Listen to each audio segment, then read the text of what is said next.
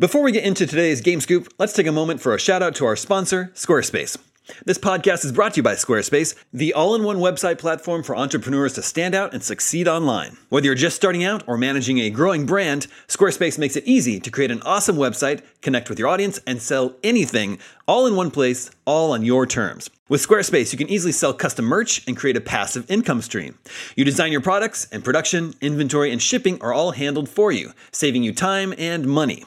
You can sell your products in an online store. Whether you sell physical, digital, or service products, Squarespace has the tools you need to start selling online. Use insights to grow your business, learn where your site visits and sales are coming from, and analyze which channels are most effective. Improve your website and build a marketing strategy based on top keywords or most popular products. Ready to get started? Head over to squarespace.com/gamescoop for a free trial. And when it's showtime, use our special promo code GAMESCOOP to save 10% off your first purchase of a website or domain. Who among us doesn't enjoy a good mystery? And especially when solving it means that I get to bring out my competitive side, even if it's just me against the clock. I just can't wait to uncover all the secrets. So June's Journey is a game that is completely up my alley, and I think you'll love it too. In June's Journey, a hidden object mystery game, you play as June Parker, who's on a quest to solve her sister's murder and uncover her family's many secrets. Each chapter brings you deeper into the story, and it's set in the Roaring '20s, so beyond uncovering clues, you get to experience the glitz and glamour of the time.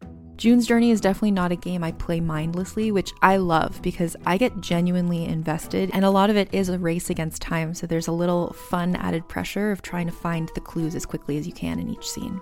There are also tons of ways to customize the island that you're on, learn more about the characters, and then new chapters are added weekly, so you really can't run out of things to explore.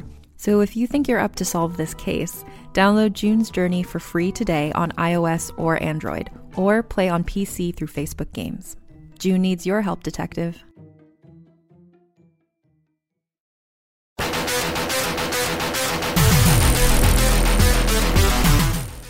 What's up, everybody? Welcome to IGN Game Scoop. I'm your host, Damon Hatfield, the real Damon Hatfield. And joining me this week is Tina Amini. Hi, everybody. Hopefully my mic is better. Sounds better. The real Justin Davis. Scoop. And Sam Claiborne. We can see the mic, so it must be better. Exactly. That's key here. It's a visual aid. And we've got a great show for you this week. We're going to talk a lot about Ghost of Tsushima, which 3/4 of us have been playing. We're going to talk about how younger gamers approach 20 questions a little bit differently than we're used to. But first, surprise topic. But first, I have to show off my new Godzilla shirt. I think it's cool. It's the movie poster for Godzilla versus Space Godzilla. Okay. Who won? You even have to ask. And then the bottom half is all tie-dye. What's HUF? Yeah, I was wondering what was happening with the sleeve situation. It's a skate brand, so they have like a partnership with Toho to do a line of Godzilla stuff. The bottom half of the whole thing is tie-dye? And the sleeve. Yeah. Okay. I thought you were wearing like a tie-dye long sleeve shirt under it, but now I see. Did you know that tie-dye clothing has become quite the trend in the quarantine? Oh, it has. Kingo's wearing a whole tie-dye outfit today. Oh, now I gotta see. I have a friend who started an Instagram just with, tie-dye stuff recently, and I was like, still looks like tie-dye. Tina, it looks like the paintings behind you. It is. That's right. Yeah. Yep. What a nice collaboration we have here. Okay, that's enough nonsense. Let's get down to business. But that'll get people to turn into the video episode, that compelling gold content. That's how Damon transitions every segment in Game Scoop. Talking about his clothing options. That's nonsense. He says that to me just during the day frequently. Mm-hmm. It's true. Yeah, because Sam is only communicating in edited video game over screens now. That's the real thing I've been doing. There's a generator that generates game ending screens, but you can put in your own text. Yeah. And that is my only form of communication I've settled on. Ooh, yeah, Damon, I think you need to do transitionary topics on Scoop from now on, using those as like nice visual aids. Yeah, that's pretty good. We'll see you just write for the hat. We still have the hat as a backup. That's true. Always have the hat. Okay, let's talk about what we've been playing. I know at least Sam and Tina and I have been playing Ghost of Tsushima. just the review, or IGN's review, came out this week. Got a 9 from Mitchell, and everybody seems to be really, really enjoying it. I know I am. Is that also true for both of you? It is hands down, like, gotta be the most gorgeous game I've ever played. It's very pretty. It's very pretty. I mean, there's fireflies everywhere. There are like little butterflies flapping around. The attention to detail is amazing. But like even when you're walking over yellow leaves from like falling from the trees, you can see they're like sweeping up behind you, and they go faster as you run faster. It really is amazing to look at. Sam and I were talking about this at some point off Scoop, and Sam mentioned like it's such a bummer when it's nighttime because you don't get to see all of this like loveliness in all its glory. But yeah. The thunderstorms are really cool, but a sunny day really, really makes things amazing in that game. And then there's these moments where you're like, I mean, when you go into a story, they set the time for that. And that's, I think, like a trick they're using, because sometimes you're like in the Golden Forest area and everything's like autumn looking because, you know, it's like all seasons at once in that game somehow. And the sun is like as big as the screen, just gold, and everything is silhouetted in it. It's just like, it's unbelievable, but it's still an open world game. And that'll just happen naturally while you're moving around. But yeah, it's like the thing that Breath of the Wild did, which I thought was really cool, which it does well, is the wind.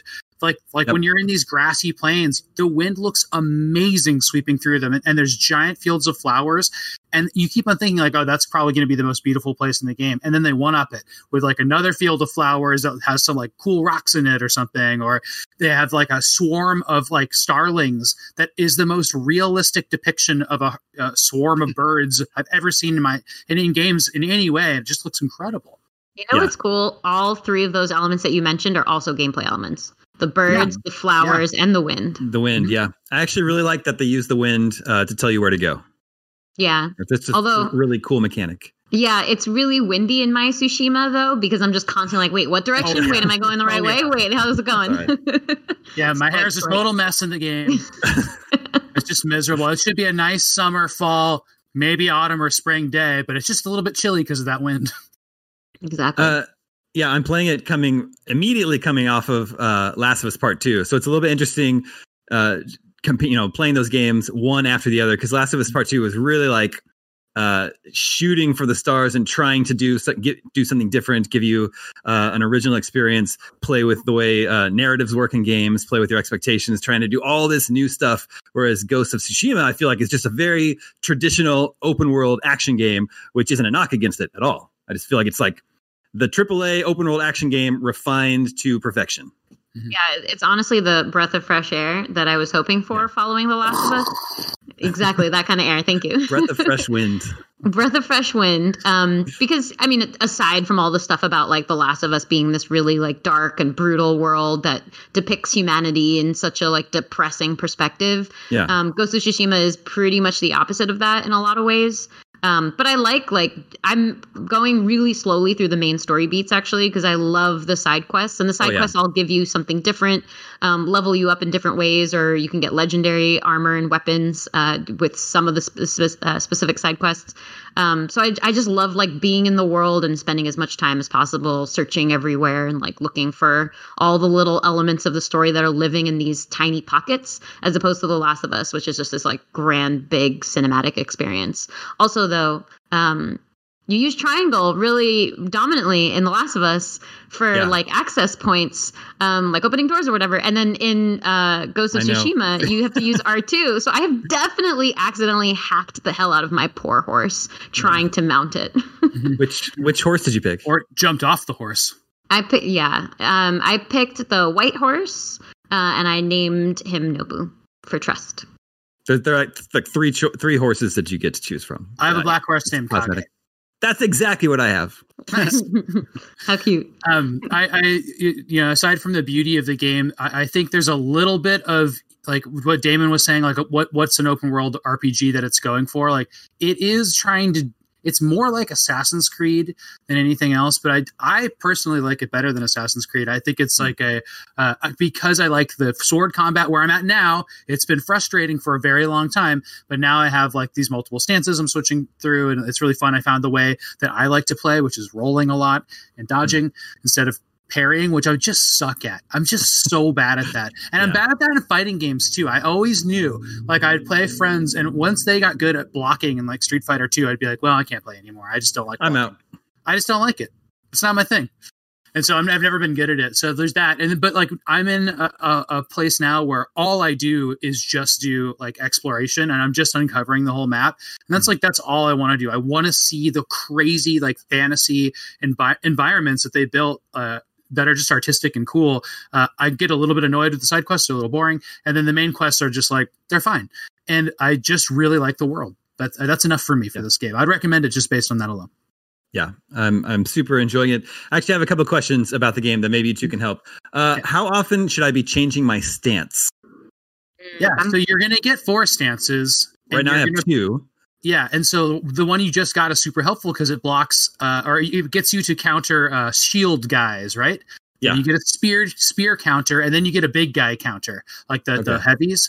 And so like you're just doing it all the time because you're in a crowd, and you're just like, okay, take care of the shield guys. The other guys prepping an attack, switch to your spear, hack them. But before you do any upgrading and all that, and I would do a bunch of side questing and just upgrade your katana a lot. Like if it's really strong, then those make more sense because you have time to kill the enemy instead of like doing a little damage and then having to switch over again while the enemy recovers because somebody stabs you from the side. Okay. Yeah, I'm a little biased because I like the water stance quite a bit because I feel like the water stance is for shielded enemies. You're right, and then the wind stance is for enemies with spears. But I find that the water stance works perfectly well against them too. And I noticed that too. I like really prefer my system where I hold triangle to do my heavy. And then I do the triangle and circle one that I forget what it's called. Yeah, there's like a special attack that uses a thing that just kind of breaks their defense. You'll get it in a little bit. Yeah, and that goes for the spear breakers too. So I find it pretty effective, and I've been pretty dominant with just the water stance. With the spear stance, you can unlock the best thing, which is kicking people, which means you can lead people to the top of cliffs and kick them off, which is, of course, the best Assassin's Creed move. It's so funny to do that. My other question is there any way to recover from bleeding out? Yeah, you have to upgrade for that one. Okay. But honestly, I spent so much of my skill upgrades on resolve and health, and then separately on armor too, that like I decided it would be a waste of a skill point. I'll save it for last. Especially when they force you to put skill points in those damn ghost weapons. I only want 2 out of the 4. Justin, is Tsushima on your 2 playlist?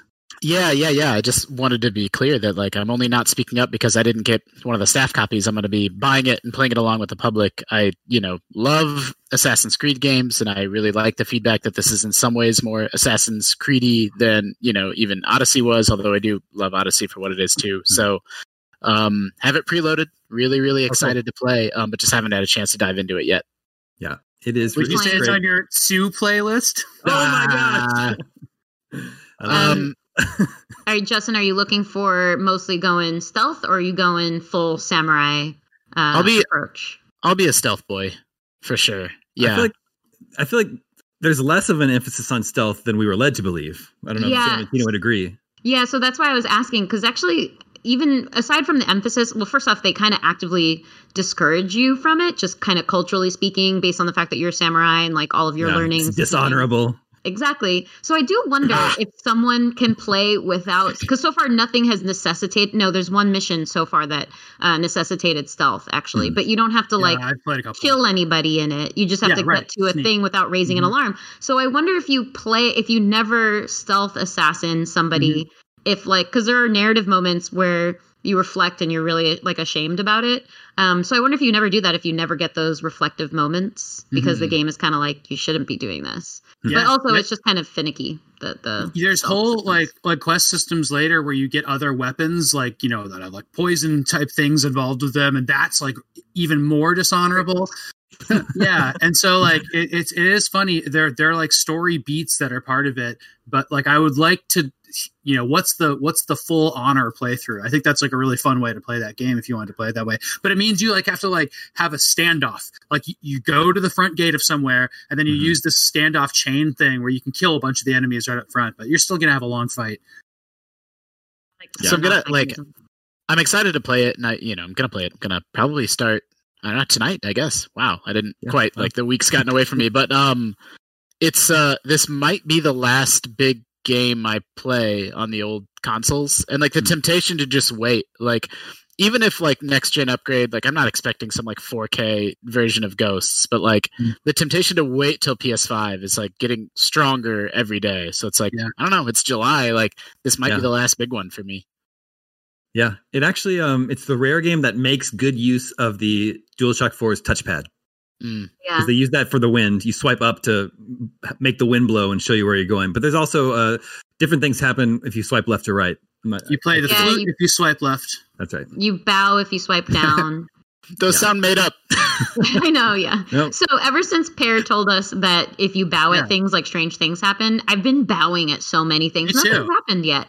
He was like, I didn't know that. Come out of this one statue. So I've been expecting like a grand reveal, but nothing so far. The only one that I found is the frog one after he told me about it. And it was crazy. There's like a stone frog and you go up and you do that. And then like, it just goes ribbit. And like all these frogs just appear out of nowhere. So that's what's kind of cool. There's kind of fantasy elements because like the world is like fantastical, but also like grounded in nature.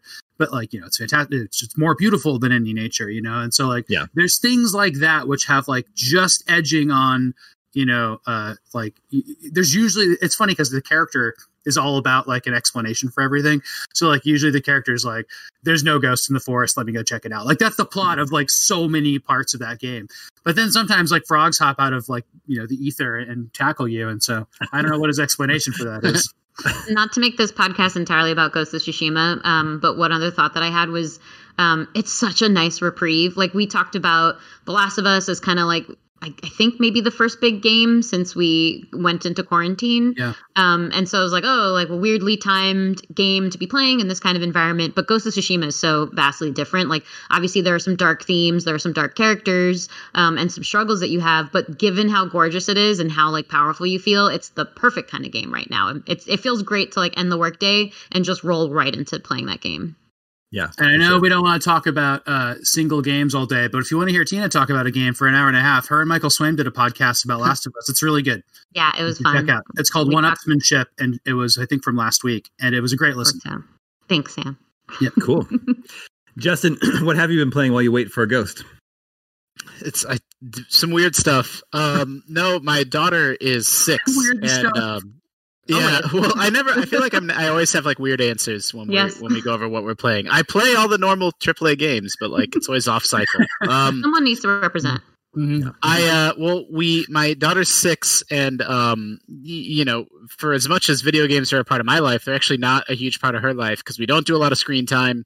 And even when we did try to play video games, she couldn't quite handle the controls or like understanding where to go or what to do, or just, wasn't really quite old enough yet. And I'm not trying to push it on her, but something has clicked and she got really, really into Mario Odyssey. And so her and I played through the whole game. She beat it last week. So the first video game she beat, and I took a cute video and the credits were rolling. Awesome. Did you use the assist mode? Is that like the key to this? Yeah. The assist mode is great. Even with assist mode, so Mario Odyssey is incredible. It's a 10 out of 10 game, but it's actually not very 6-year-old friendly. Like there's a lot of reading, and like that game's kind of a puzzle game. Like you have to figure out like the little trick. I was trying to explain to her, I'm like, explore suspicious areas, and if you see something that's suspicious, like try to throw your hat at it or like stomp Mario. But like it's not like a running left or right game. And so once she got over that hump, she had a lot of fun. Do you just over your shoulder be like, did you throw your hat at it? And she's like, oh, yeah, okay, I'll try that. And then by the end, when I say she beat it, like I think I did the entire end. It's too intense and too much, but like her and I went through it together and it was very wholesome and cute. Yeah. The ending segment is where Bowser's like running after you and breaking a bunch of stuff. Yeah. And the Bowser fight. And even before that, you go through Bowser's Kingdom. And then playing through it with her, that made me want to replay it because that game has, 880 power moons in it, and like I got however many. Crazy that it's not an even number. I hate that. Yeah, I think I collected like 600 when the game came out, and so I started it over, and I'm gonna try to 100% it. I think I'm at 800 moons now. So I'm getting there. That's what I've been playing in my off hours. So I played through it twice with her and by myself. Wow. Be a pro. And she like not to get like too personal, but I think like a lot of kids, she sort of gets in this mood of like, I can't do it. Like she's learning to read and learning to write. And she's like, this is hard for me. I don't know what to do. I can't do it, and gets frustrated. And Mario has actually been really good. It's helping build up her confidence. I'm like, this is hard and scary. Like the bosses are intimidating, even if mechanically they're not that hard. Like they're shouting at you and it's spooky and scary. And like her building up her confidence of like, I can do this and I can win. And it's been really interesting to see that sort of transfer over into like, I feel like she has more confidence in other parts of her life now that she's like able to overcome these tricky challenges in a video game. So it's been really cool. What she wants to know what's, yeah, it's exactly. I'm not exactly sure. We have Overcooked. So I was thinking about trying that. Yeah. If you want to just kind of take down the bonding level you've had a few matches.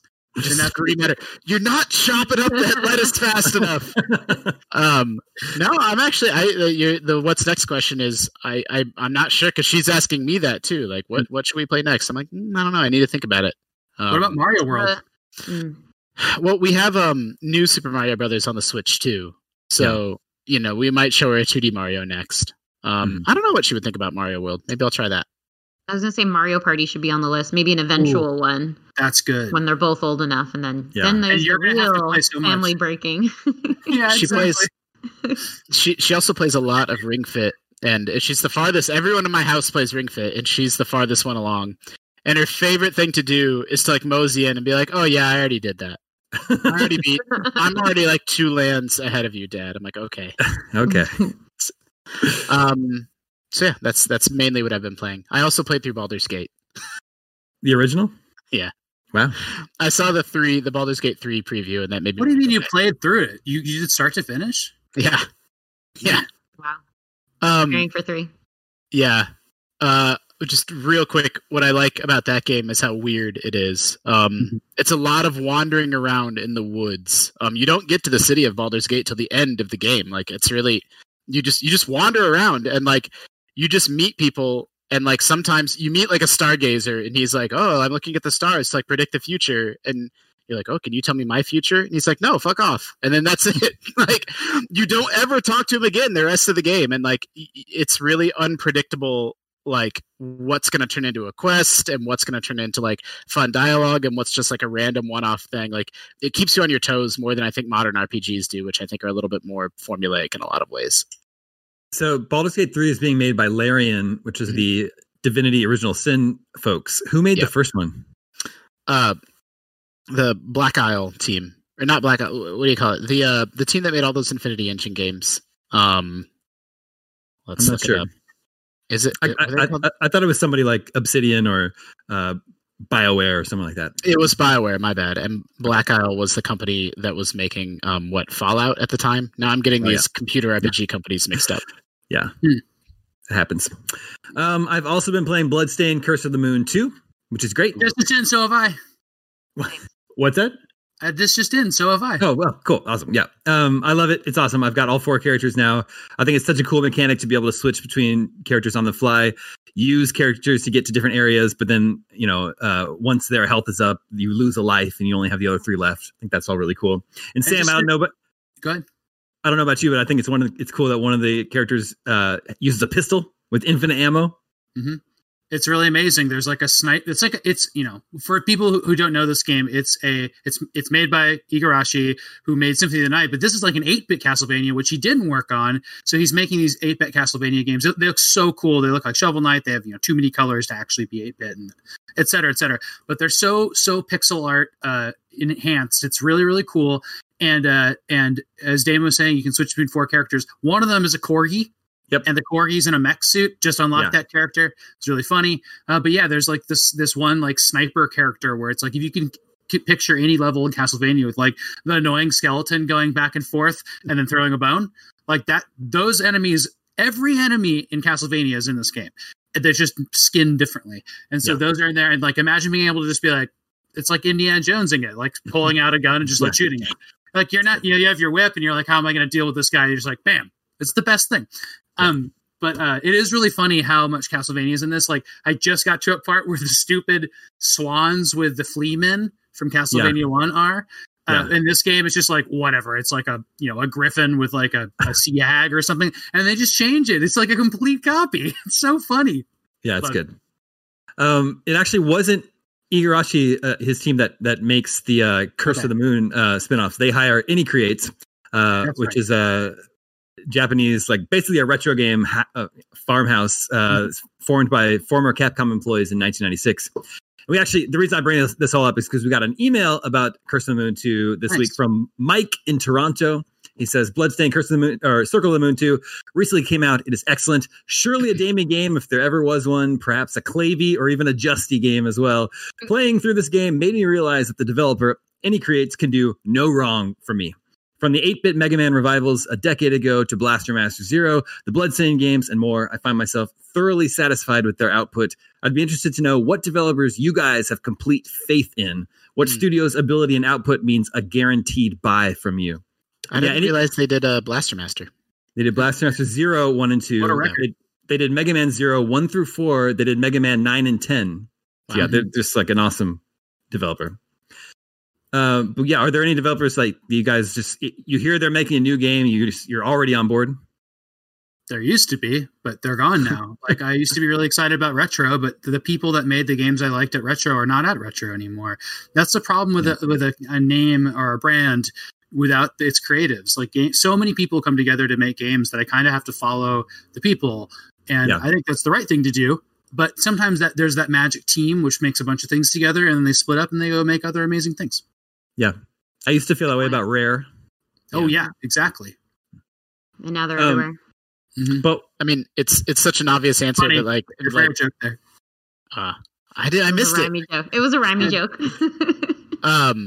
Nintendo EAD, right? Like the worst Mario and Zelda game are still so much better than almost anything else that's ever been made, and they've really figured out like the thing that I love most about modern day Nintendo is like how they pay homage to the old while still like pressing forward and presenting a new vision for like what Mario or Zelda could be or should be. Like they strike the perfect balance between being contemporary and nostalgic. And I just have total faith in like, they're never going to make a bad game, right? Like, or at least not in the foreseeable future, as long as the current crew is together.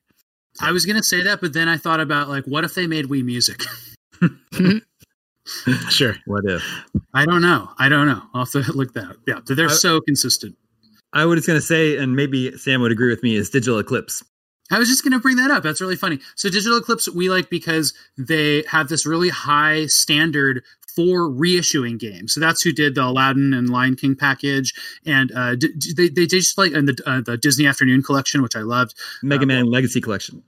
Yeah, and the Mega Man Legacy Collection. Just like, that's really cool, right? Because they found their niche, and they're so good at that, and I think that's great.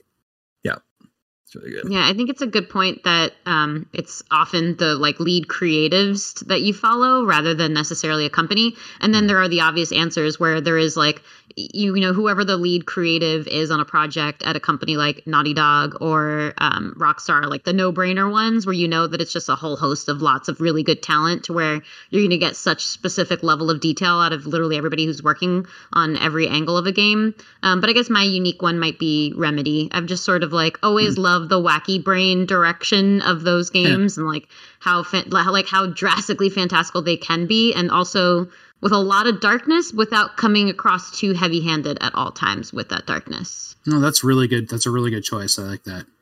Remedy is Control. Yeah. And Alan Wake. Yeah. Quantum Break. Exactly. Mm-hmm. Yeah. There's always outliers, as your list kind of indicates. But yeah, I think that for the most part, there's like a specific direction of the way they think about games that is really unique to me. I don't think Quantum Break was a bad game by any means. It was an interesting experiment. Yeah, interesting experiment. It's a good way to describe it. I used to feel that way about BioWare. I guess there's a lot, Me like too. Sam said. Yeah, there's a lot, like Sam said, that I used to always think of as a guaranteed day one buy for me. But yeah, for me, when they existed, that would have been like Blizzard, or like, I still think some of the criticism of Blizzard is a little overblown. Like if you look at their output, like it's incredible, but they're not a home run anymore. Where like it used to be like whatever they do, I'm there day one. Yeah. Yeah.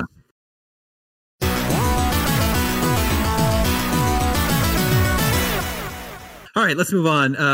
After many, many leaks, Far Cry 6 was officially revealed by Ubisoft over the weekend.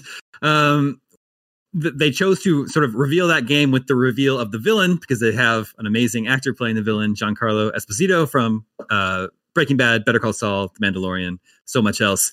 What was everyone's like first impression about Far Cry 6? I'm a huge Far Cry fan, as everybody knows. I reviewed 5 and New Dawn for IGN.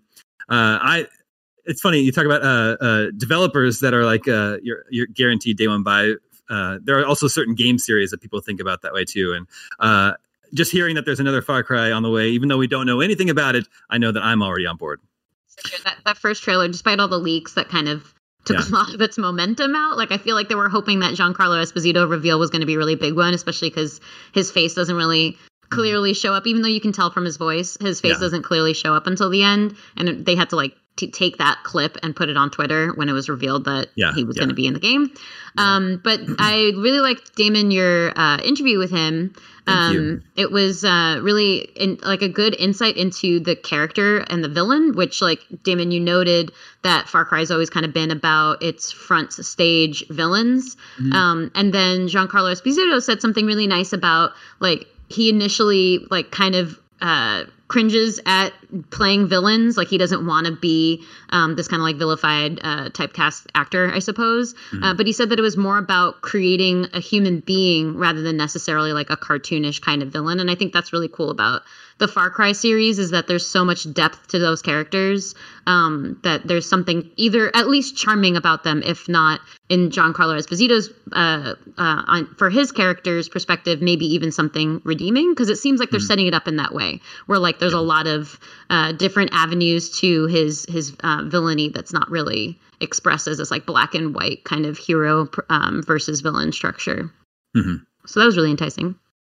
I have this thing that I'm starting to develop a theory about Ubisoft and how it DBs games that I just don't like. And I don't like how they do a big story thing, and then they show a little bit of gameplay.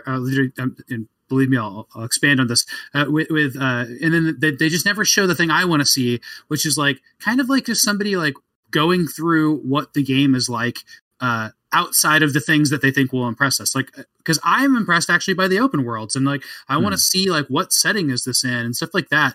And I want to see like where is this Far Cry set is the most interesting question to me. And people are saying like, oh, it's like kind of a Cuba-like thing. Well, like show me what that looks like. Like I really want to see what that looks like. And they did the same thing just now with Assassin's Creed, and it pissed a bunch of people off. They're like, okay, big gameplay reveal. Now this is just a cinematic. Big gameplay reveal. No, they're just showing a kind of like 10 nice screenshots rotating. like why are we doing like this? Like show me that vertical slice, even if that's a bull shot of some level. But I mean, obviously the acting and how this unfurled was like actually really entertaining. I was kind of riveted while I was watching it, but I have no idea if I'm going to want to play this game or not. Sure. There's not that many open world FPS games, and so Far Cry occupies sort of a specific niche for me that I always, they come out infrequently enough that like I'm on board. I'm like you, Damon. They're just sort of like auto purchases, like don't even really need to think about it. Although I was a little bummed out by 5, so maybe I do need to think about it somewhat. But like that loop that you've talked about many times of just like, I'm going to scout out an outpost and mark everybody, and then maybe release a bear. Maybe I'll get a rocket launcher. Maybe I'll strap some C4 onto a Jeep. Like that freedom that they give you. It's one of those formulas that like feels very, very obvious, but like actually isn't replicated that well or that successfully by games that aren't Far Cry. They continue to kind of do it best of breed. So like that's really just clearing out outposts. That's all I care about. Yep. I've always said, go ahead, Dan. Sorry. I was just going to say, I've always said they should just make Far Cry Outposts, and I play the heck out of that game. Yeah, like it's pretty true that Far Cry is established enough that you can sort of know what to expect. And then Sam, I was thinking about what you were just saying. There's this different level of marketing these days, and I was thinking about Giancarlo Esposito, and then I was thinking about Keanu Reeves, and then Norman Reedus, just about some of the higher profile celebrities that have been appearing in games these days. And I think like the association with this like cinematic experience or whatever else has become such a high priority. And it used to be like, oh, this is a somewhat well-known name who happens to be doing a, you know, VO for this game. And now it's, here's a huge name and they're a primary character in this game. So it's supposed to be kind of competitive against the rest of the entertainment industry. And I was thinking about how prominent that's become. So I guess like that first big beat has to be, what's the big, powerful, splashy thing, especially for AAA studios? Like, what's the big, splashy thing that you're going to have to offer? How much money did you put into this game that I can directly see, so that I know what I'm paying for is of value as well? So it's a little bit about that, and a little bit about like Far Cry being a bit of a known quantity. And then the other thing was we did a breakout interview with the narrative director on the game, and it gave a little bit of a tease of something that might be unique to gameplay for Far Cry 6, which was the team had apparently gone to Cuba for like a month, which, side note, is like a really cool thing for game developers to be able to do. Like they just go and embed and learn about history and about different cultures and stuff to be able to put that into their games. So super cool that they got to do that. But they went there and they saw that like people were doing a lot of like DIY makeshift things. And so there's a screenshot where there's clearly like a laser pointer just kind of attached to a gun to create like a sniper level experience, I suppose. Okay, so it seems so it seems like there's going to be this kind of maybe crafting ability where you go and just pick up items from around the world and they're able to combine it in a variety of ways to, you know, elevate your weaponry.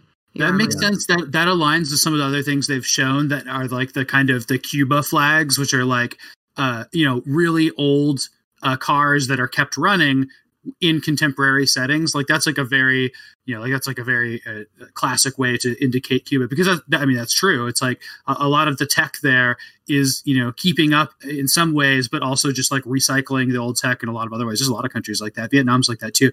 It's really, really cool. Like, so I think that could be like all part of the aesthetic of the game.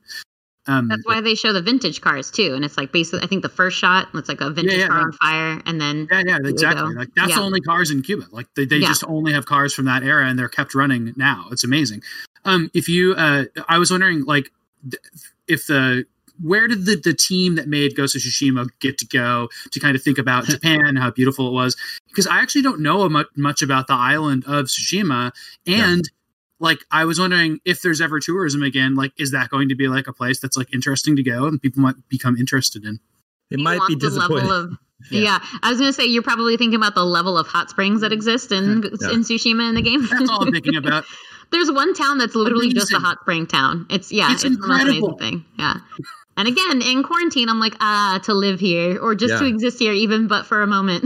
Yeah, it was actually like relaxing and soothing to like just see these beautiful environments, including hot springs. So it was really, really great. Love it. When Jin gets in a hot spring, he does not go in but first. He doesn't. He goes in but shown.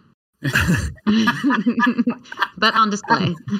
There's one scene where I walked into a hot spring and there's just like an older, woman kind of kneeling by it, like sort of meditating or whatever else, and he just fully strips down, walks in, and he just starts reflecting on life. It's really nice.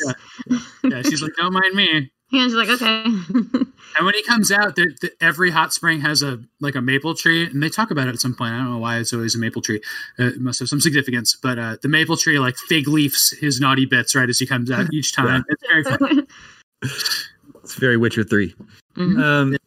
We've learned a couple more details about Far Cry 6 since the Ubisoft Forward presentation, which are for the first time since Far Cry 3, your character is completely voiced. There's a voice actor playing your character. And then also in cutscenes, you're going to see your character. Even though it's a first-person game, you usually never see yourself.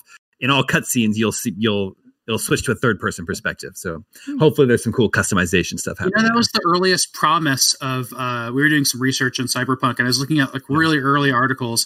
And it was like one of the big things is that people were upset that you couldn't see your character in that game. So like, no, you're going to be able to see your character in third person during cutscenes. And then they just took that out. It's like a weird progression to be like, you guys will be fine in first person. Well, that was an original complaint around Cyberpunk, too, when it was first shown off at like an E3 or something many years ago. Yeah, that's what I'm saying. Cyberpunk. Yeah. Oh, okay. Did I say something else? No, I probably just glossed over that part. Yeah, she's just tuning you out like you. Yeah, I was like, That's a total. I mean, having a voiced and real invisible protagonist is like such an underrated part of 3, and like such a critical detail that was missing from 4 and 5, in my opinion. Like the character you play as in 3, like kind of sucks. Like he's kind of an asshole. Like he's a little bit like Holden Caulfield-esque, where it's like you're playing as this person that's hard for you to root for, and like contrasting that against Voss, like. I don't know. That just allows them to do interesting narrative things that, I hope that that's kind of what they're going to be exploring in 6. Yeah. I'm looking forward to it. It's out next year, early next year, February 18th, I believe.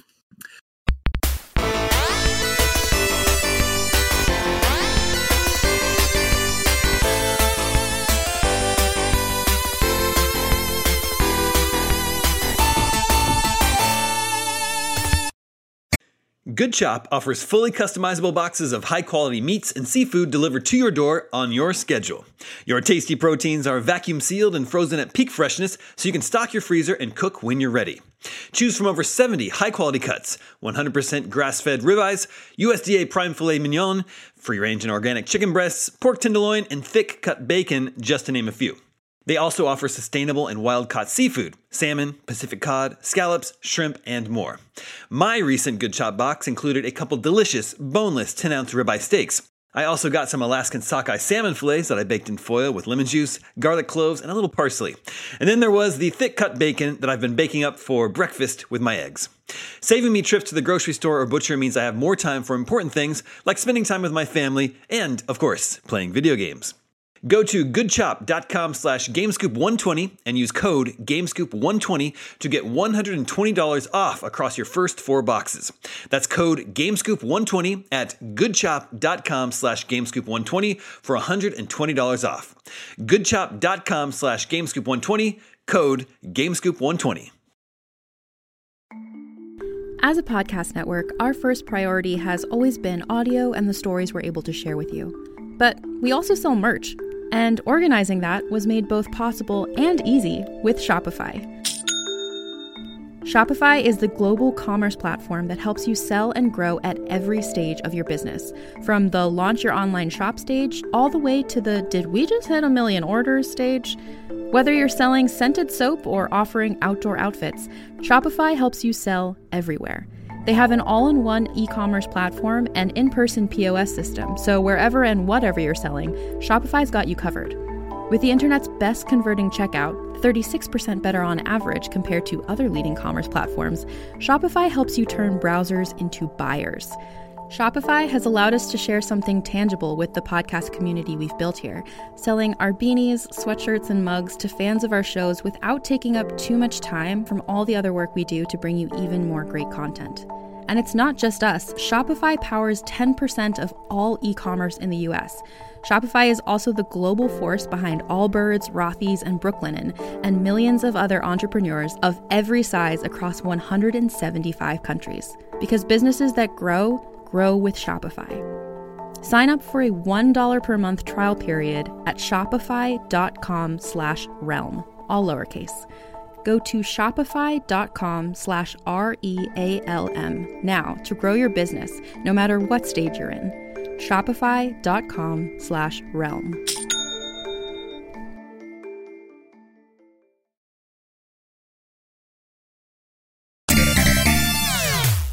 Let's check in with the listeners. Hey, listeners. Hey, listeners. Listeners, remember, you can always reach us at the email address gamescoop@ign.com, just like Jim Carlson from Cleveland did. He says, I've been stuck in a rut for a while where nothing I play is really scratching my gaming itch. Worse yet, I don't know what that itch is. That got me thinking about TV streaming services. They're in the suggestions they make. Maybe something algorithm-based that looks at your library or even checks your achievements to help work through your backlog. I think Steam may already have something like this, but do you think something like this would be feasible for the next-gen consoles? It's an interesting idea. Okay. First of all, I think those recommendations are bad. Like, I don't think they're good enough. I know people like them and they work for other people, but I'm always like, I'm always surprised at how silly they are. I do like the combinations of words where it's like, hilarious sci-fi horror antics or something like those. Those are cute, but like, I'm not going to choose what I watch based on that. I choose what I watch based on critics and reading, and that's why I have this job and that's why I work here. I don't like the idea of the company trying to sell me the thing, choosing the things that I might like. I just think that's wrong. I don't trust it. Like algorithms for Netflix, though, aren't necessarily because you're paying for one subscription service. You're not paying individually. So it's really just about here's what you've watched. Here's what other people have watched. Here's what's new. Here's what I'm categorizing by certain genres, which like would not work. Like you can't just categorize that way for games. It'd have to be much more extensive, and it would have to incorporate both user reviews and critic reviews. But ultimately, how you would kind of vet what you want to watch based off of a trailer and reviews, I imagine the same structure would work for games. So you would need to read those reviews, look at some gameplay trailers or whatever else, and make a determination based off of that. But especially with like subscription services becoming a thing in games, like with Game Pass or something like that, I think it makes sense to create a more robust, reliable suggestion service because you want to be making use of your subscription service in that case. Yeah, the subscription service is motivated to keep you subscribed forever. So they have to, it's in their best interest to keep showing you things that they think you're going to like that maybe you wouldn't know about. I mean, the eye-opener for me was when last summer when I visited my parents and we logged onto my mom's Netflix, and her Netflix is completely different than my Netflix. Like it was all like romance shows and historical shows and like weird British. There's always British detectives. There's like 5,000 British detective shows. Yeah, you looked at her browser history. Yeah, exactly. Well, and so like, like that's because I know what Netflix is. Like I know what that service offers, but like she's living in a parallel universe with a completely different Netflix than me. And like, that's how that service gets, however many subscribers it has, 100 million subscribers. Is it that there's not one Netflix, there's dozens of Netflixes based off, the type of person you are and your demographics. And like, I don't know about video games. I don't know that they're diverse enough to support that level of like, well, we need to show, Sam a completely separate makeup of games than like, than Tina or Justin. Like video games, even when they're super different, are still like kind of samey. Like they all fall into like a handful of archetypes. Unlike television and movies, I would say, which are more diverse, where like there's certain genres of movie where I don't care how well reviewed it is. Like I'm not interested. Whereas like any 10 out of 10 game, no matter what it is, I'll play. Yeah, although like I forget what it is, but there's one service because I've been subscribed to all of them for so long, I can't remember which one had the system. But when you first log in and subscribe, they ask you like, what do you normally like to watch, like comedies or action movies? And so based on what you're selecting, they'll prioritize things that are labeled in that way. And I can totally see like, if I wrote like I want a funny game or I want a short game or I want like we actually did a big list of games to play while we're all stuck in quarantine, and we labeled it that way. We labeled it in like a very specific use case where it's like I just want a short, quick experience, or I want something where I can get lost in it, spend hours, so I don't have to really think about anything else. I think you could probably do categories in that way that would suit either someone's personal style or just their mood, like whatever you're in the mood to play at that point. Where these services really, really thrive, and Steam, as the reader, Jim, I think his name was, wrote in, it is in exposing indie games and smaller games. Like if you're really into, shooters on Steam, like it's going to expose you to like weirder, smaller, just more unusual games. Like if you like this, play this in your discovery queue. And that's just invaluable. Like there is not enough shelf space in the world to promote every Steam game. And so to like laser target it at people that like they know that they're going to be interested in is such a boon for smaller creators. Yeah. I'll emphasize again, like I'm philosophically opposed to having the service making money off of the games recommending you games. I don't think that's how you should be picking your games. Even if it's good and it does the right thing, the motivation for that is not the same as an editorial outlet that's saying like, these are fun games because I'm a person that played a bunch of games and I know about them. That's not their motivation. Their motivation is to get you to either keep subscribing, to buy more games. There's just a lot of different motivations that they have that are not in your best interest. It doesn't say it won't work, but That's why critics, but they're not saying the game is good. They're just saying here's something you might be interested in, and you have to decide for yourself if you want to check it out or not. They could be throwing in something that have another motivation to put in there that has nothing to do with that, and you'll never know that.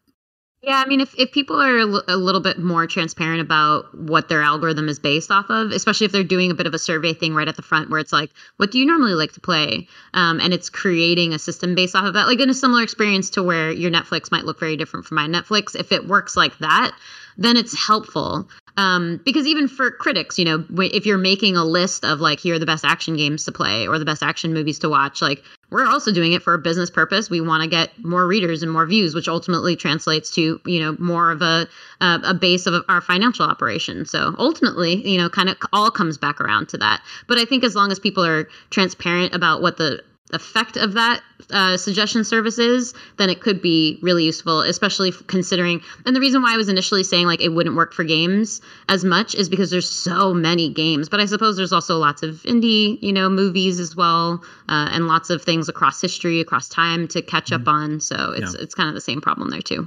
What I'm saying is the only ethical way to do this is to write Damon and ask for our suggestions of games to play, which is absolutely what we do on this show. You will tweet them. Yeah.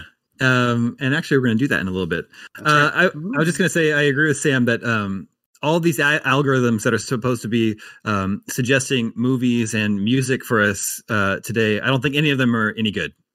Netflix still doesn't understand the type of movies that I want to watch and the TV shows. It's always recommending me stuff I have no interest in. Spotify is really bad. Insanely bad. Spotify is so bad. Discover.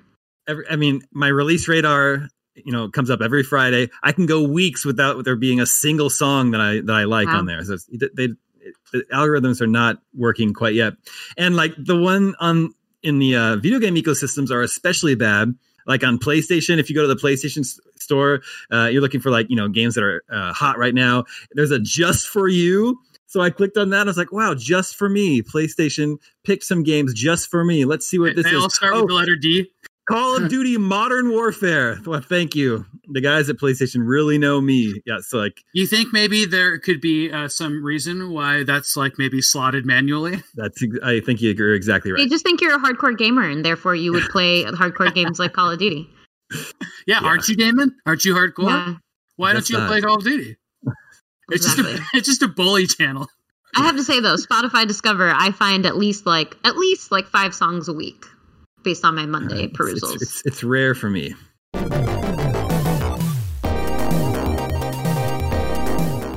Okay, this is Duncan from St. Clair Shores, Michigan. And he says, I just bought a new PC. Yay for me. I was wondering if you guys could suggest any RTS or possibly some great tower defense games. Any great PC-only games to get. I'm looking for games that are not on console. What a novel use of an email. Yeah, right? It's lucky for him. We have an algorithm we can plug him into, right? Kind of pop out some suggestions. Plug this into the JGBS algorithm. Yeah, that's really good.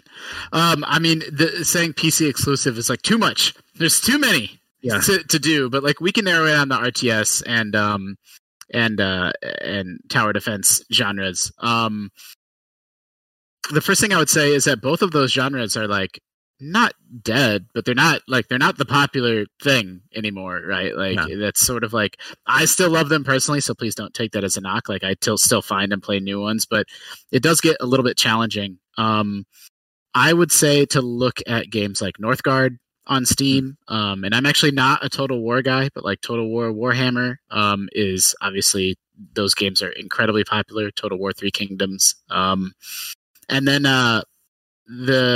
I really like to play, I don't know what you would call them, more like town building or simulation games. So they don't necessarily have to have a combat end game. So I play a lot of games like Factorio or like Banished, or like anything where you start from nothing and you have one little building and then you're sort of building up a big civilization in real time and sort of like trying to figure out a way to thrive in this harsh environment. Keep saying game names because we'll eliminate those from 20 questions.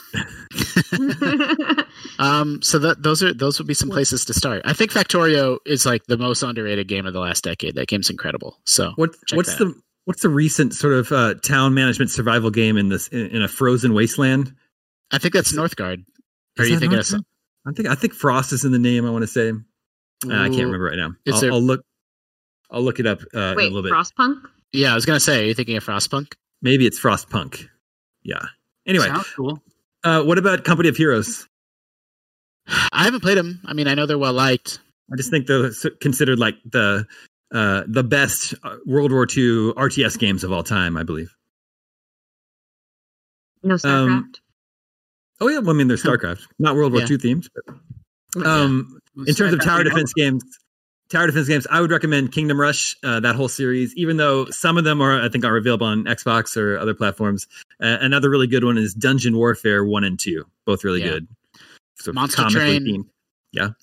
Monster Train, Orcs Must Die. I really like this franchise called Gemcraft. That's been what I like about Gemcraft is that it started as like a little flash game on like Armor Games or whatever website. Now they're making big commercially released tower defense games on Steam. So they're sort of like this holdover from a lost era that's still near and dear to me personally.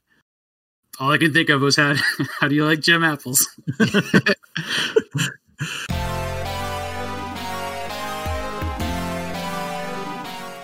Okay, one more email to get through. This is Yassine. He says, long-time listener, first time writing in. Love you guys. Before I ask my question, I think you'd be interested to hear this story. I am a primary school teacher in England. In the UK, primary schools run from ages 5 to 11. And yesterday, I played some rounds of 20 questions with my class and thought it would be fun for you to hear some of the questions this new generation thought would be good to ask. For some added context, the children I played this with are ages 10 to 11, old enough to understand the rules of the game. The questions that stuck out to me were, can you build? That makes big sense. One. Yeah. Does this most of the games that are popular right now? Does this game have victory dances? Mm-hmm. Wow. Here's one. Is this an old game from like 5 years ago? Oh no! Is it on iPhone? They would ask. Does this game have party chat? Which I thought is a little odd. I think of that as like a we're going to console, start using that one. Yeah, console gaming thing. I'd like to see him and answer that. I don't know. Yeah. Is there more than one map? Was a good one. And then the last one is, can you buy packs?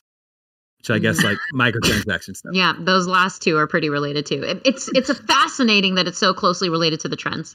I mean, it makes complete sense too. I mean, like that's their frame of reference for video games, right? The fact that base building is like, thanks to Fortnite, is like the most mainstream thing in video games, and like you can draw this direct line from like Minecraft to Fortnite to now every PC game. It just makes me so happy. It warms my heart. It's like my favorite thing to do in a game, and now it's like it's broken through to like the mainstream in this really, really awesome way. And like now I know that we're gonna get a decade of like interesting takes on that. That's just feels very good.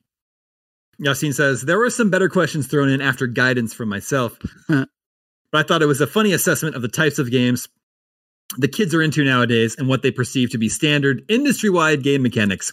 The games that popped up frequently were Minecraft, Fortnite, Mario Kart, and Roblox, as well as some mobile games I've never heard of. As for my question, just as some people almost look down on children that only play Minecraft, Fortnite, etc., do you think there were games that we played growing up that meant we were similarly looked down upon? I'm of a similar age to most members of GameScoop. Did the generation older than us think we were lost souls because of the games we were playing and that we weren't experiencing gaming for what it truly was and could be? Because that's what I feel people think about children nowadays. I think we all sort of grew up with the first wave, so there wasn't an older generation to be gatekeeping at us, right? Yeah, that we weren't playing the right games. There was no like looking down your nose at like Fortnite is considered like uncool if you're still playing it, even though it's still the most popular game on earth. Like, I like the first time I remember that sort of coming up was like the gamer that would buy nothing but like Madden and Call of Duty every year. Then it was like that was like the eye rolly, like it's too popular to be cool thing. Like the video games are not popular enough for that to be the case that I can recall. More recent than like anybody's childhood in this room. Yeah, I think so. That being that trend, yeah. I think it was more about, at least for me personally, especially given my like minimal access to games growing up and very like regimented, supervised access, was like, it was more so, oh, you didn't play that? That's more the level of shaming that you'd get. Like, how could you possibly have glossed over this masterpiece of the 90s or early 2000s or whatever it may be? I think it's more so along those lines. But if I had to pick a game that maybe people didn't look down on, but at a point in time, they'd be like, you're still playing that game, is World of Warcraft, because I played that thing for 2 years. So that might be too long. That was my big example. That's what I wanted to bring up. World of Warcraft?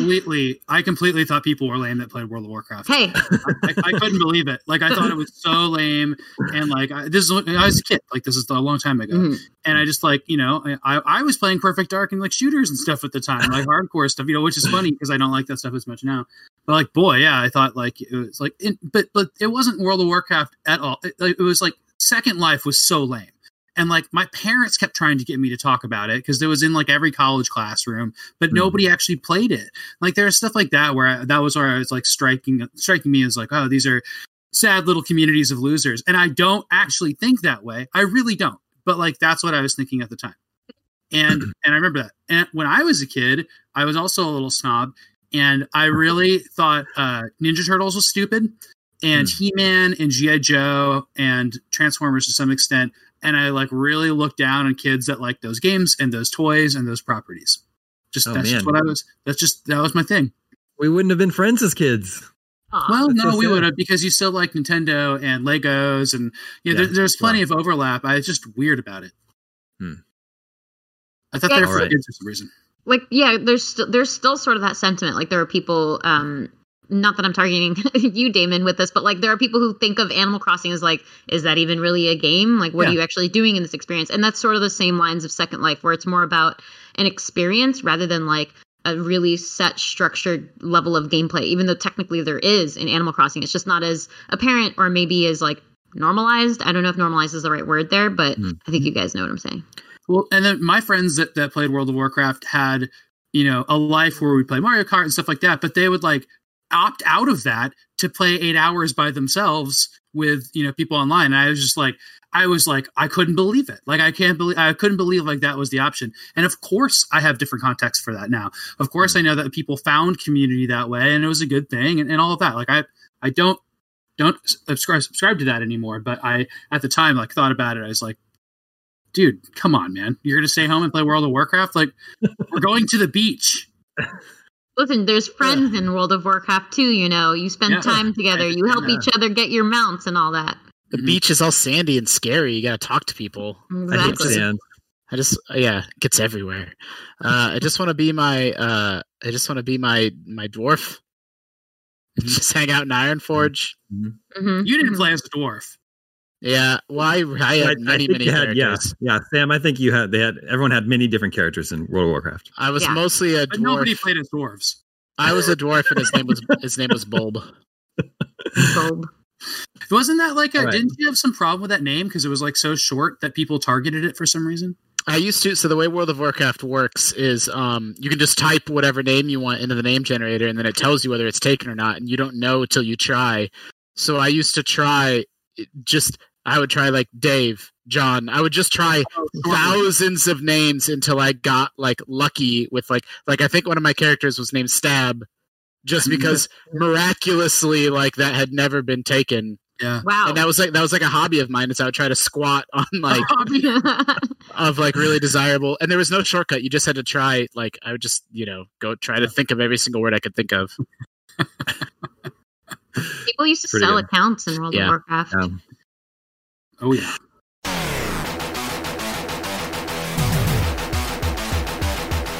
Okay, and that brings us to Video Game 20 Questions. Our suggestion this week comes from Kevin O, and he has provided a normal mode and a hard mode option.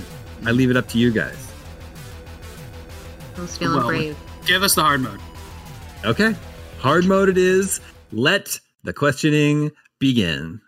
Is there building in this game? No. No, he asked, are there buildings in this game? Good save. He was just saying it in a funny way. Yeah. Oh boy. Do you play as a human in this game? Sometimes. Oh. Is this an RTS game? Oh, sorry, we missed that. What was that? RTS? Is it an RTS game? Or just a strategy game? Not. Whoa, wait. Which are you asking?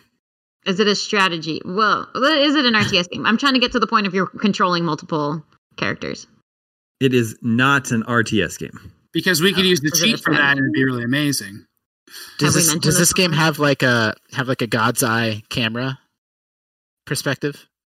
Is it like above? Is it above the action, looking down? Yes. On what's happening? Yes. Cool. Well, we got to something pretty fast. That wasn't so. It's amazing. That narrows it down. But it's not real time, so it's like it could be like Divinity or something like that. I think this might be like a sprite-based early game, though. That's why it's confusing to think of that God's Eye. Could be. Is this a party-based role-playing game? Like, do you control a party of adventurers going on an adventure? Oh no! What have I done?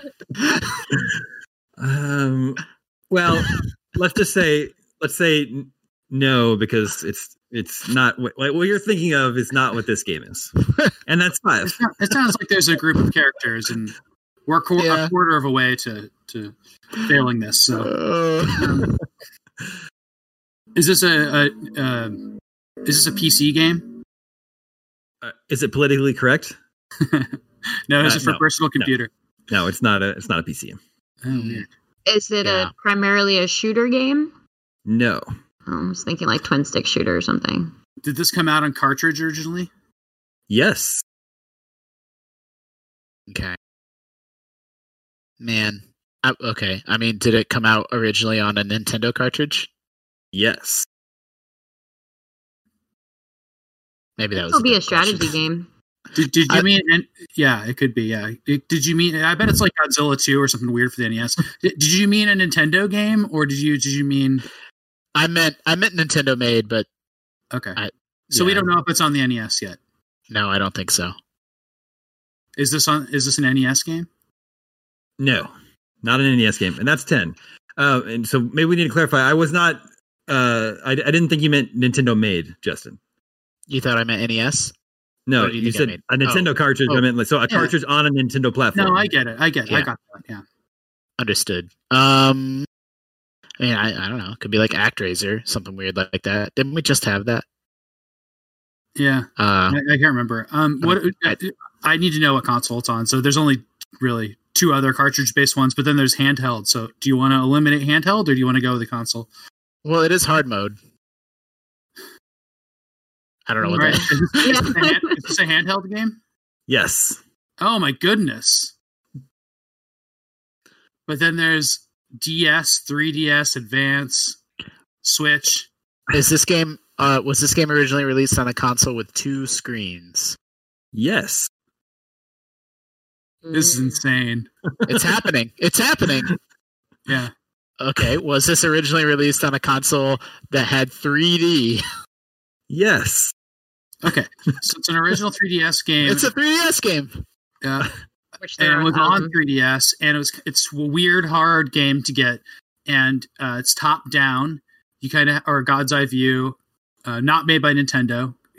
Maybe we don't know that. You sometimes control a human. Yeah, that's got to mean multiple characters, right? Do you control multiple characters at the same time? No. Okay, so you're just switching between characters. But it's still top-down view. Interesting. You're just switching. You're switching between multiple characters. Do you think it's Super Mario 3D World? That's what I was thinking about. That's exactly what I was thinking about. I don't know why that would be hard mode. It'd be 3D Land, though. 3D Land, yeah. Yeah, it wouldn't be. But we don't know if it's a Nintendo. Is this a Nintendo published game? No. That's 15. I also think everyone in 3D Land is human. It's unclear. It really is. Toad might not be. Ooh, it's weird. So it's not. Wait. It was not Nintendo made. Yeah, it's just some third-party game on 3DS, of which, the temptation to use my computer to cheat is strong. Mm-hmm. I'm trying to think what you could possibly maybe it's like a Chinatown Wars type game. But that wasn't on 3DS. Yeah, I mean, I owned and liked my 3DS, but I didn't get like deep into that library, so I don't. I mean, was this game developed by a company in the United States? A developer in the United States? No. Yeah, I can't hardly even remember my 3DS. Could it be a Monster Hunter? Are those all behind the third person mode? Yeah. Oh my goodness! It's so hard to think of the 3DS library this way. Did this score highly? Yes. So popular, or not necessarily popular, but a critically acclaimed 3DS game it's probably on our top 25 games list. Would it be if it's on hard mode? Yeah, I don't know. We were doing so well. Yeah, you guys got a lot of them. A lot of the little elements. I still feel like there's something within the strategy realm to be explored. I agree. I'm wondering if it's like, I don't know, like a Final Fantasy Tactics game. They were both on GBA, but like, something like that. What would be a question about strategy or genre that we could use? I mean, I can't even think of any of those games on the 3DS. That's like, it's not going to be useful for me. And it's Japanese too, which is weird. Well, not American. Oh yeah, Japanese. Yeah, that's true. Should we just ask if it has strategy elements to it or RPG elements or something like that? When you hit or attack things in this game, are there numbers? Do you see numbers popping out? I don't know. I can't answer that. It's not a strategy game. There's no numbers. Possibly still an RPG though. Mm-hmm. Yeah. And you're actually not controlling multiple characters at once. He said you're switching between characters. Oh. I don't know. This is so difficult. And we might not know the game, too. Was there like a Mana game on the 3DS? You're usually switching between characters in those games, aren't you? Right, yeah. Does this game have... he said it doesn't know about the number, so it's probably not RPG. Was there a Crystal Chronicles on the 3DS? Not that I can recall. But like, tower defense, too, because you could control a human and then control a building, technically, or control like... Yeah, a tank or a vehicle or something. We can ask if it's a Square Enix game, but I just can't think of what that would be if that was the case. I'm feeling really messed up by... I have a 3DS, and I love my 3DS, and I cannot think of any 3DS game besides, like, Mario 3D Land. Like, I know I have... Like, if I open that's in this drawer right here. Surprising. Okay, can we phone a console? I'm going to peek in my drawer. That's phoning a console. Phoning a handheld. Yeah, phoning a drawer. What about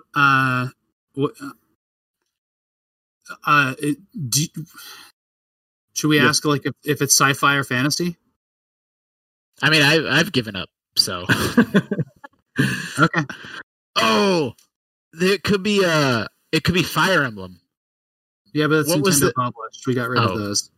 Damn it! I was so happy for a sec. Switching characters is the really confusing thing, and you're not always a human either.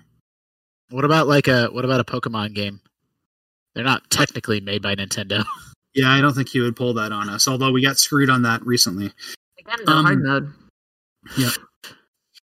How about? Well, I don't know. Like, let's just go. I kind of want to know if it's like who made the game, and if we get really lucky. Yeah. Yep. 2 questions and a guess. Okay. Is this I don't even know. I wish I knew if it was Japanese or not. What's that? Wait, what was your question? If it's Japanese or not? Yeah. It's probably Japanese. Yeah, it probably is Japanese. Does this have realistic graphics? No. See, I think it's like, oh man, what if it has pixel art or really cute graphics? We might be able to get that then. Yeah. Is this a spin-off game? Pretty good question.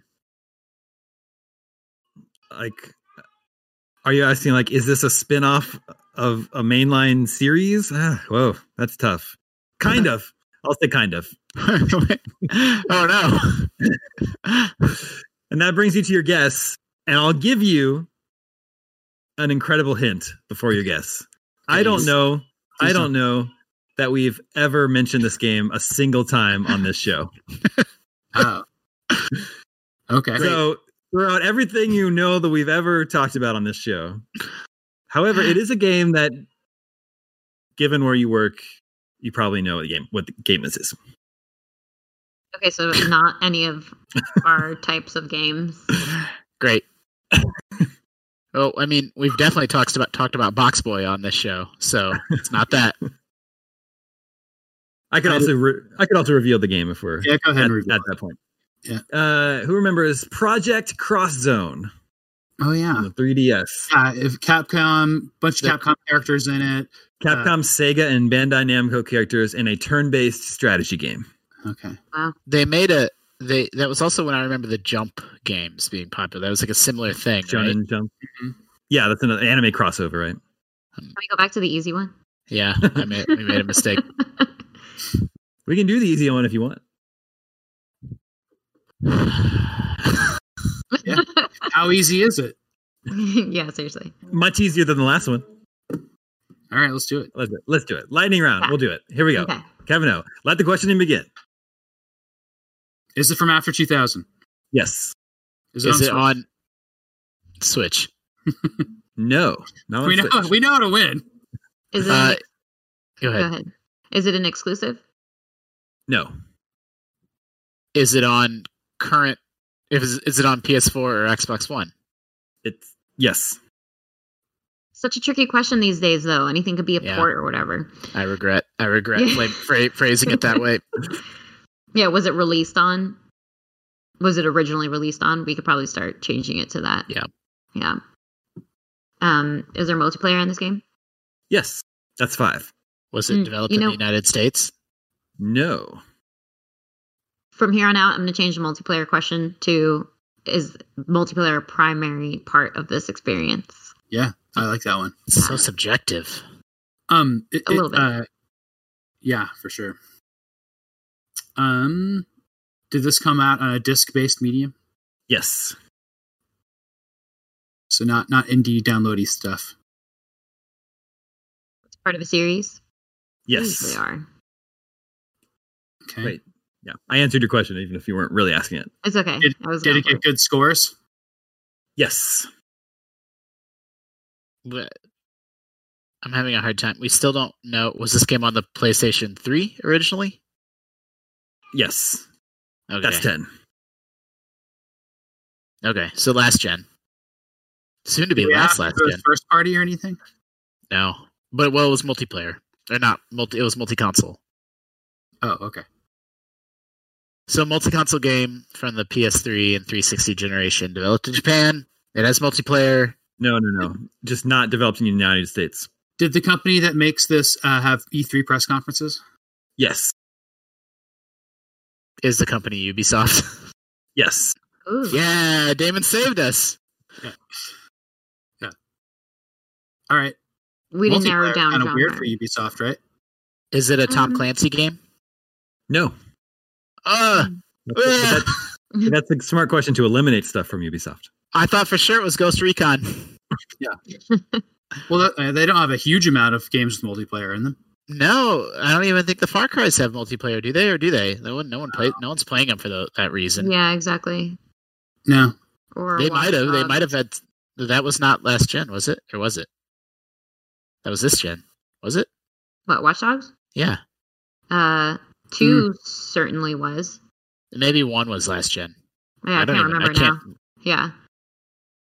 Yeah, that's probably it. Does it have multiplayer elements in it?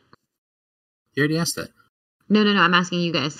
Does Watch Dogs have multiplayer? Watch Dogs, yeah. I mean, it had that weird, it had that weird thing where you could hack something and then someone had to come into your game. It had that thing that Ubisoft. Oh, it could be like Assassin's Creed. Where they had those weird modes, or they weren't really multiplayer, but other people can come into your game for a little bit. Really, they have that. Does it have a weird multiplayer mode where someone can come into your game for a little bit and fuck around, but it's not traditional normal multiplayer? Hold that what?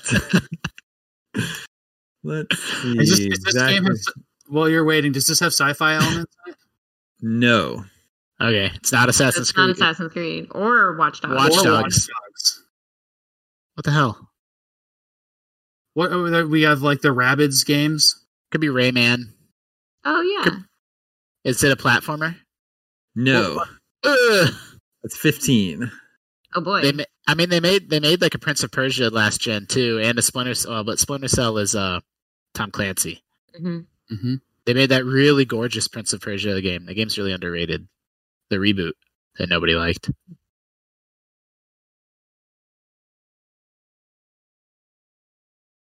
Man. And it's part of a series.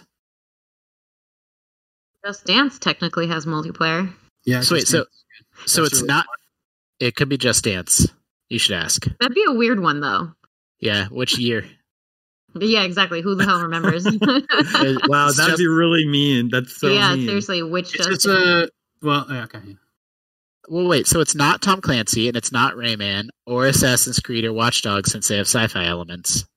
So, I don't know. Is this a game in the Prince of Persia series? No. I'm sure there's series that like long-standing series that we're forgetting about. Yeah, there must be. Does UB have licenses that they were making licensed games on? I don't know. Yeah. I don't know. Like all I have is Rabbids still.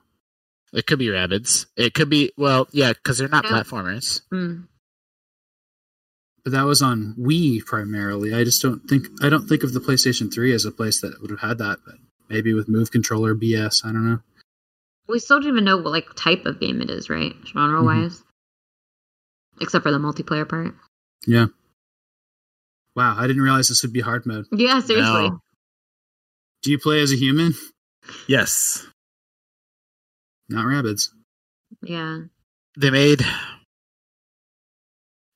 strategy games. None of them are on PS3, but like Settlers, games like that, or Anno, those are... You guys you should remember that you're playing on easy mode. What does that mean? It should be easy. But it's not. There's also a hack you can use. It's probably Assassin's Did we mention it already? I don't know why he doesn't have sci-fi elements in it, though. Well, but it could be... So, maybe one of the Far Cry's does have some multiplayer mode that was not very popular. Yeah, I guess it's a shooter. Far Cry is the one that we haven't really tried yet. Aren't those sci-fi-y? No. They're just weird. Okay. I mean, well, then it's Far Cry 3. But it's not really known for it. It's probably Far Cry 3. What was the bear's name in the last Far Cry game? Hamburger? Hot dog? Yeah. Do you remember, Damon? I don't remember offhand. Does this take place on a tropical island? Yes. All right. It's definitely Far Cry. Do you mark people's heads and then figure out a way to infiltrate their outpost and take them all out one by one? No, now you need to know which Far Cry. Is it Far Cry 3? Yes, it is. The 20th question. There we go. Yeah, I'm sure there's some half-baked multiplayer mode that they added. Well, it took us 40 questions, but we got an answer. You didn't even look it up? I don't think they came... The multiplayer part? Yeah, it's Far Cry 3. Yeah, what is the multiplayer? Massive Entertainment handled the game's multiplayer. It's like there's a PvE and a cooperative mode. I don't know. It's hard to find the details on it. I need to start tweaking that question because that definitely threw me. I was like, shooters? I think we offline talked about that too. I think that's like a good idea. Got to fine tune it. Yeah, cram as many details in there as possible. I don't know if you guys know this, but we have pre-planning meetings quarterly for the best questions to choose, and you know. Mm-hmm. Yeah, we reconvene. It's been a while, right? Like I think ours is coming up in September, so we'll be there. When you type in Far Cry 3 multiplayer into Google, you get IGN.com with an extensive multiplayer guide. We have maps and all the different modes and loadouts. Yeah, where were you then, Sam? I didn't write it. It's okay. We'll work in our post-mort for this episode. We'll workshop where everything went wrong. Okay, 20 questions. Multiplayer. We got it right. Yeah, we got there in the end with not too many questions to spare. He had to tell us it was easy several times. So can Kevin O at you or not, Sam? The first, yes, you can. Yeah. Okay. All right. You can only at half of us because we got. And I got added last week. Did you guys? I don't know if you tagged everybody in it. No, I don't think I saw it. He sent me his favorite scene from episode 2, Attack of the Clones, and I had to comment on it, which was great. Is his favorite scene? I hate sand. No, that's my favorite scene. It was when Anakin gets all chopped up. Well, that's in Revenge of the Sith. Anyway. Oh, sorry, I meant Revenge of the Sith. No, I can't remember now. Anyway, thank you for the suggestion, Kevin O. Remember, you can always send your suggestions to me at the email address, gamescoop@ign.com. That is all the scoops we have for you this week. Thank you to Justin, Tina, and Sam. My name is Damon. This is IGN Game Scoop, and we're out.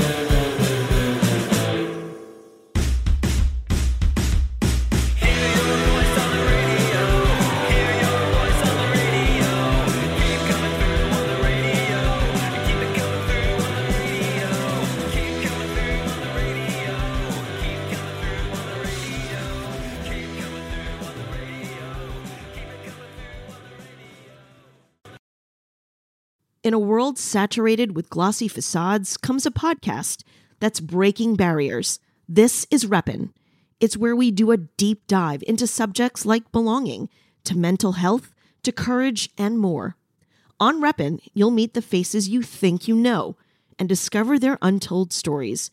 It's real, it's intimate, and it gives you insight into the real person behind the images. In a world of pretense, Reppin' strips it all down. No filters, no facades. Learn and be empowered, and find inspiration through thought-provoking stories that resonate with your journey. Every episode is an exploration into the truths and values that make us who we are. Representation, it's not just about race or gender. It's about you. Reppin' ensures that every voice is heard, every story is valued, so be seen, be heard, and be represented. Listen to Reppin' wherever you get your podcasts.